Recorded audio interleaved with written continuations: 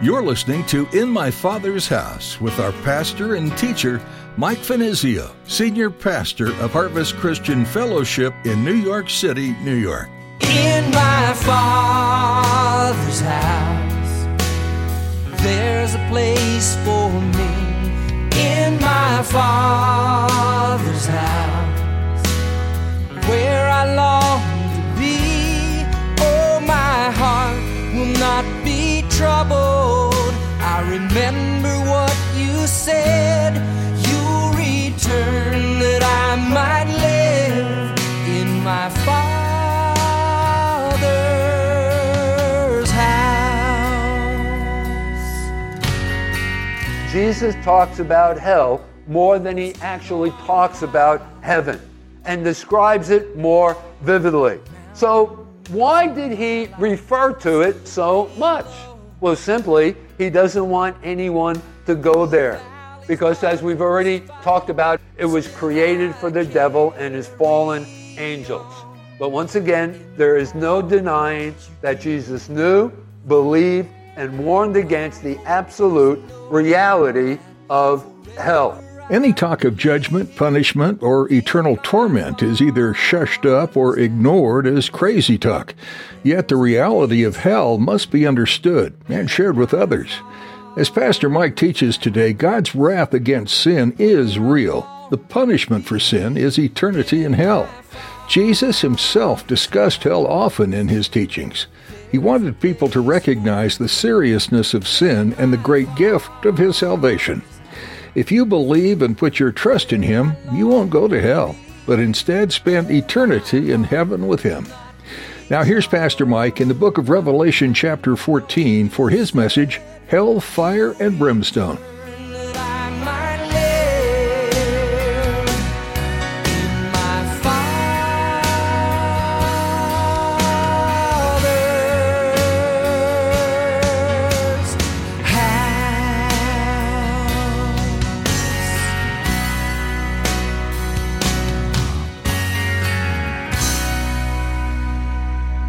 So let's grab our Bibles. We're in the book of Revelation chapter 14.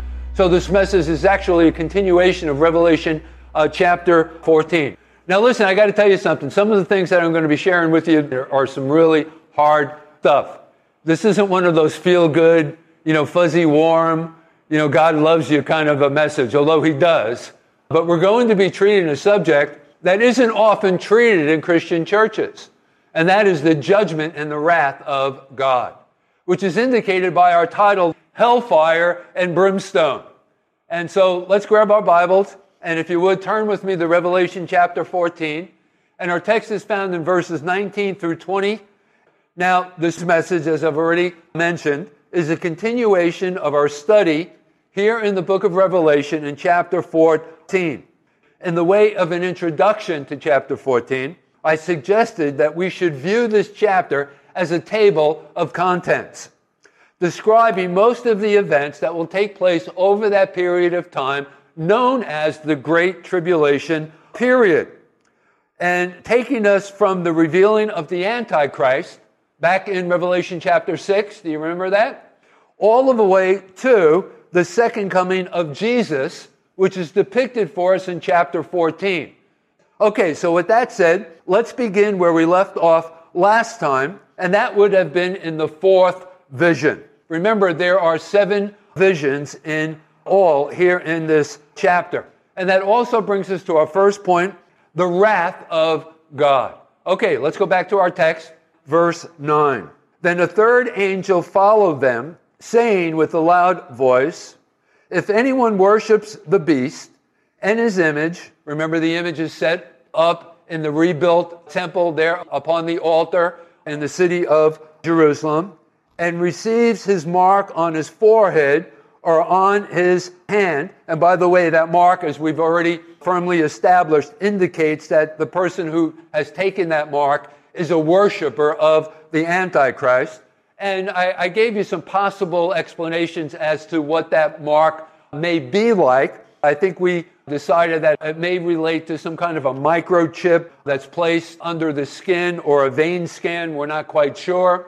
But nevertheless, there is this visible mark that indicates the person who has taken it is a worshiper of the Antichrist.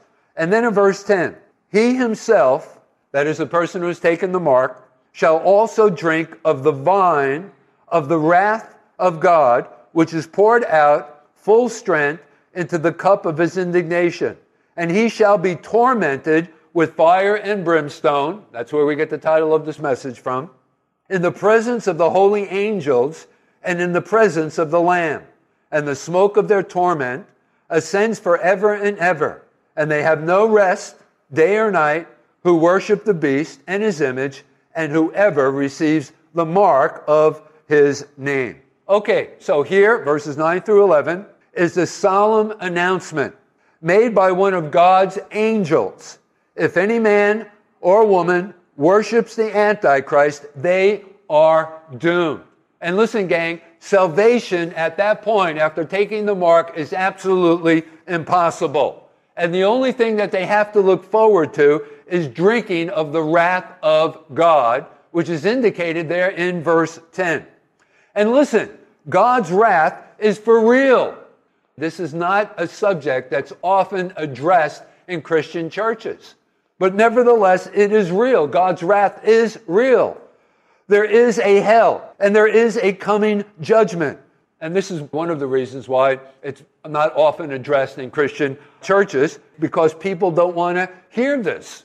But nevertheless, it is true. In fact, Jesus himself talked about hell more than any other person in the Bible. Now, I'm going to give you a bunch of quick cross-references. You might want to go back to them and just go over them. I'll highlight them for you and what they actually tell us about hell. The first of which is recorded for us in Luke's Gospel in chapter 16. Jesus describes a great chasm over which none may cross from there, that is from hell, to us. Jesus in Matthew's Gospel in chapter 25 tells of a time when people will be separated into two groups, one entering into his presence and the other banished to eternal fire. Listen, there's no denying that Jesus knew, believed, and warned against the absolute reality of hell. Now, Jesus doesn't only reference hell, he describes it in great detail. He also went on to declare it is a place of eternal torment. Luke's Gospel in chapter 16 and verse 23. Of unquenchable fire. Mark 9 verse 43. Where the worm does not die. Mark chapter 9 and verse 38. Where people will gnash their teeth in anguish and regret. Matthew chapter 13 and verse 42. And from which darkness, Matthew chapter 25 and verse 30. Comparing it to Gehenna, Matthew chapter 10 and verse 28, which was a trash dump outside the walls of the city of Jerusalem where rubbish was burned and maggots abounded. Listen, Jesus talks about hell more than he actually talks about heaven and describes it more vividly. So why did he refer to it so much? Well, simply, he doesn't want anyone to go there. Because as we've already talked about, it was created for the devil and his fallen angels. But once again, there is no denying that Jesus knew, believed, and warned against the absolute reality of hell. Okay, but anyway, preachers who speak on this subject are labeled as fools. They're referred to as being out of date. You know, some say hellfire and brimstone. Come on, Pastor, you got to be kidding me. And so we constantly hear of men and women mocking the idea of hell and a coming judgment. But we mustn't think lightly of these things. I mean, what do the scriptures say about the title of this message today? That is, as it relates to fire and brimstone. Let me give you a couple of cross-references. Genesis chapter 19 and verse 24. Concerning Sodom and Gomorrah, we are told, then the Lord rained brimstone and fire on Sodom and Gomorrah from the Lord out of the heavens. Consider the supporting statement that Jesus made in Luke's Gospel in chapter 17 and verse 29, when he said, but the same day that Lot went out of Sodom, it rained fire and brimstone from heaven and destroyed them all. Listen, I wish that I could stand before you this morning and report that hell is a place where sinners suffer for a little while and then they're burnt up, never to be remembered again, or where hell is a place where people go and over a period of time they're given a second chance, and then after that period of time they actually get into heaven. But listen, there's not the slightest suggestion to any of these things in the scriptures. Isn't that true? And so, folks, once again, hell is a real place. You know, interestingly enough, as it relates to the twin cities of Sodom and Gomorrah, science itself, secular science, validates that event, that is the destruction of Sodom and Gomorrah, where God rained upon it brimstone and fire, pointing to the ash heaps uncovered by archaeologists where the twin cities once stood, defining it as a cataclysmic event with biblical proportions. Well, listen, secular science, at least they got that right? But still, the skeptics scoff. But listen, one day they will know from personal experience that God loves righteousness and he hates wickedness. This is God's cup of anger being poured out here in a day when mercy has been withdrawn forever. Let me give you a cross-reference for this from the book of Psalms. In chapter 75 and verse 8, "For in the hand of the Lord there is a cup, and the wine is red. It is fully mixed, and he pours it out. Surely its dregs shall all the wicked of the earth drain and drink down." And let's go back to our text now here in chapter 14. I want you to notice the severity of this judgment. Go back to verse 11. What does it say there? "Torment forever and ever, from which there is no relief, no rest day and night." Now listen, this isn't my opinion. This is what God's word declares. And listen, let me also add, forever is a long time. They'll be tormented in hell's fire forever and ever. They drank of the wine of the harlots, fornication. Remember, we've already been introduced to spiritual Babylon, that false religious system. Notice referred to there in verse 8 of chapter 14. And now they must drink of the wine of God's wrath. That is that false spiritual institution that had an intoxicating effect upon the masses. That ecumenical false church that will exist in the last days, that encourages and advances the worship of the Antichrist. And yet, interestingly enough, let's go back to our text. I want you to think about this. And yet, with all of the severity of this judgment that is being referred to here in this chapter, there's a fair warning to Earth's inhabitants. And think about that. That's just who God is. Because God's judgment is always tempered with mercy. Isn't that true? I mean, think about it. Here in this one chapter, first of all, you have the angels preaching the everlasting gospel, verse 6, warning people about the impending judgment. Then also in chapter 14, you have the announcement that Babylon, the great religious system, has fallen, verse 8. And then lastly, you have the declaration that anyone who worships the Antichrist will be thrown into the winepress of God's wrath, verse 19. And we'll get into that, verse 19, in just a bit as we continue through chapter 14. But the point is that the judgment doesn't fall before the warnings. And if the individuals that are alive and upon the earth at this time heed the angels' warnings and denounce the Antichrist, yes, they will probably be put to death instantly, right? But it will be far better to lose one's life on earth, to go to heaven in triumph, than to suffer the torments of hell forever and ever. But you know, the people upon the earth, they're not going to receive those messages. I mean, mankind is just incorrigible. It just, speaks to us about the depravity of the human heart. So what about you? Let's bring this down to personal terms. What's going on in your life? What are you allowing to go on in your life? When you're away from the body of Christ, other Christians, how are you living your life? Are you living in relationship to the truth that there will come a day of judgment where you'll have to stand before God?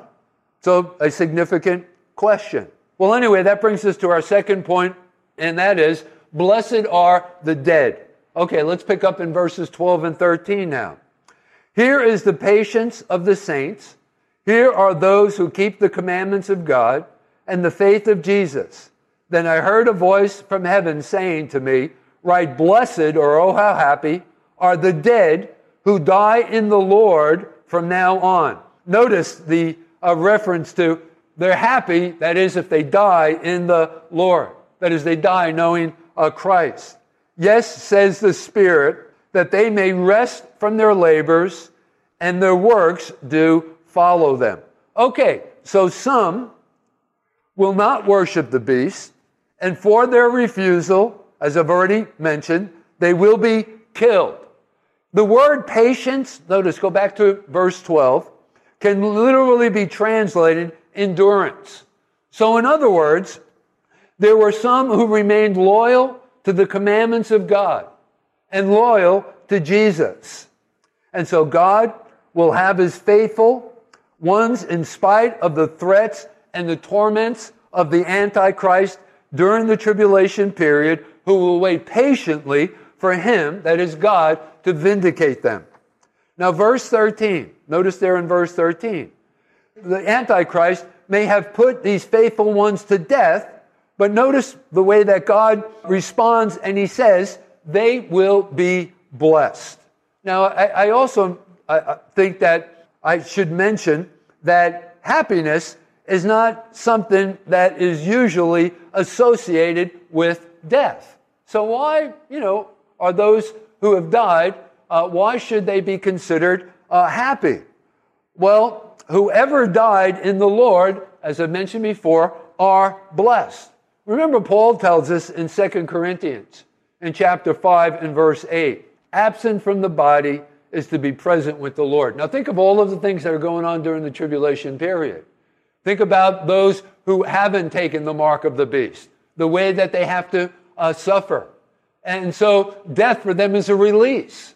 They're released from all of that torment and strife. And now they're in the very presence of the Lord Jesus Christ. Because Paul tells us, 2 Corinthians chapter 5, in verse 8, absent from the body is to be present with the Lord. Let me give you another cross-reference. In the 16th Psalm, in verse 11, there the psalmist tells us, in thy presence, that is in the presence of God, is fullness of joy. So they shall find rest. Notice there. They absent from the body of suffering, out of a world where they are despised, where they are threatened, where they are persecuted. And verse 13, they shall find rest. And notice, in contrast, the wicked shall have no rest, day or night, forever. We're told that, notice there also in verse 11. Now that brings us to our third point, and also the sixth vision that's recorded for us here in this chapter, and that is the earth purged. So if you're taking notes, write that down. The earth purged. Okay, so verses 14 through 16. Let's read that. Then I looked, and behold, a white cloud, and on the cloud sat one like the Son of Man, having on his head a golden crown, and in his hand a sharp sickle. And another angel came out of the temple, crying with a loud voice to him, who sat on the cloud, thrust in your sickle and reap, for the time has come for you to reap, for the harvest of the earth is ripe. And so he who sat on the cloud thrust in his sickle on the earth, and the earth was reaped. Okay, so this is another judgment scene. The judge is none other than the Son of Man, Jesus Christ our Lord, and he is about to sweep the earth clean of all evil, as he visibly returns to earth. So this is a picture of Christ's second coming, which we will get into and address in great detail in chapter 19. Remember, the events here in chapter 14 do not follow a chronological order. And remember, in the introduction to this morning's message, I suggested that it should be seen rather as a table of contents spanning over the entire 7 years of tribulation. Now, it has also been suggested that these verses comprising the sixth vision here, shown to John, who is the recorder of this book of the Bible, are a preview in brief of the Battle of Armageddon. And the equivalent is described for us, the equivalent record and scriptures are described for us in the book of Joel in chapter 3 in verses 11 through 16. So I'm going to ask you to turn there with me in the book of Joel in chapter 3, verses 11 through 16. Let's go ahead and read that. And again, I think that this is a prophetical announcement concerning the Battle of Armageddon that takes place upon Christ's second coming. As the nations of the earth gather into this valley for one final battle against the Lord. And in verse 11 we read, Joel chapter 3, assemble and come, all you nations. So notice it's the Lord driving them in, right? And gather together all around. Cause your mighty ones to go down there, O Lord. Let the nations be wakened and come up to the valley of Jehoshaphat. Now that word Jehoshaphat in the Hebrew is literally translated judgment. So the idea here is that God is going to judge the Christ-rejecting nations. For there I will sit to judge all the surrounding nations. Put in the sickle, for the harvest is ripe. Come, go down. Notice it's sort of the same picture that's recorded first in Revelation chapter 14. Come, go down, for the winepress is full. The winepress of what? The winepress of God's wrath. The vats overflow, for their wickedness is great. Multitudes, multitudes in the valley of decision. For the day of the Lord is near in the valley of decision. The sun and moon will grow dark, and the stars will diminish their brightness. The Lord also will roar from Zion and utter his voice from Jerusalem. Remember, when Jesus comes back the second time, he touches down on the Mount of Olives there in the city of Jerusalem. And during the millennial reign of Christ, Jerusalem becomes the capital city of our Lord. And the Lord sets up his throne and he rules from the city of Jerusalem. The heavens and earth will shake, but the Lord will be a shelter for his people and the strength of the children of Israel. Remember, during the latter 3.5 years of the tribulation period, God supernaturally protects and preserves a good portion of the nation of Israel in the rock city of Petra. In my Father's house, where I long to be. Oh, my. The book of Revelation is filled with symbols and numbers and pictures that seem beyond comprehension, yet each one has a purpose and meaning. This book takes you into the end of the world, the time when Jesus will return to redeem the earth and rid it once and for all of evil. It's a time that may be sooner than you think, and that's why we're so glad you joined us today to study this important final book of the Bible on In My Father's House. If you'd like to hear more teachings from this series in Revelation, or if you want to explore Pastor Mike's studies in the other books of the Bible, just visit harvestnyc.org. You can also subscribe to our podcast on your favorite podcast app. That way you'll be notified each time we post a new edition of the show. We want to meet you too. If you're going to be in Midtown Manhattan, come join us this Sunday for worship at Harvest Christian Fellowship. You'll be able to reserve your seat and get directions at harvestnyc.org, or join us virtually. We're streaming each Sunday and Thursday, so everyone has the chance to attend and worship as a community of believers. That website again is harvestnyc.org. As we wrap up our time with you today, we'd like to let you know that we're praying for you. You are a valued listener, and we're grateful to have you tuned in to learn about the love of God from the pages of Scripture. With that, our time with you is coming to an end. Join us next time for another edition of In My Father's House. There's a place for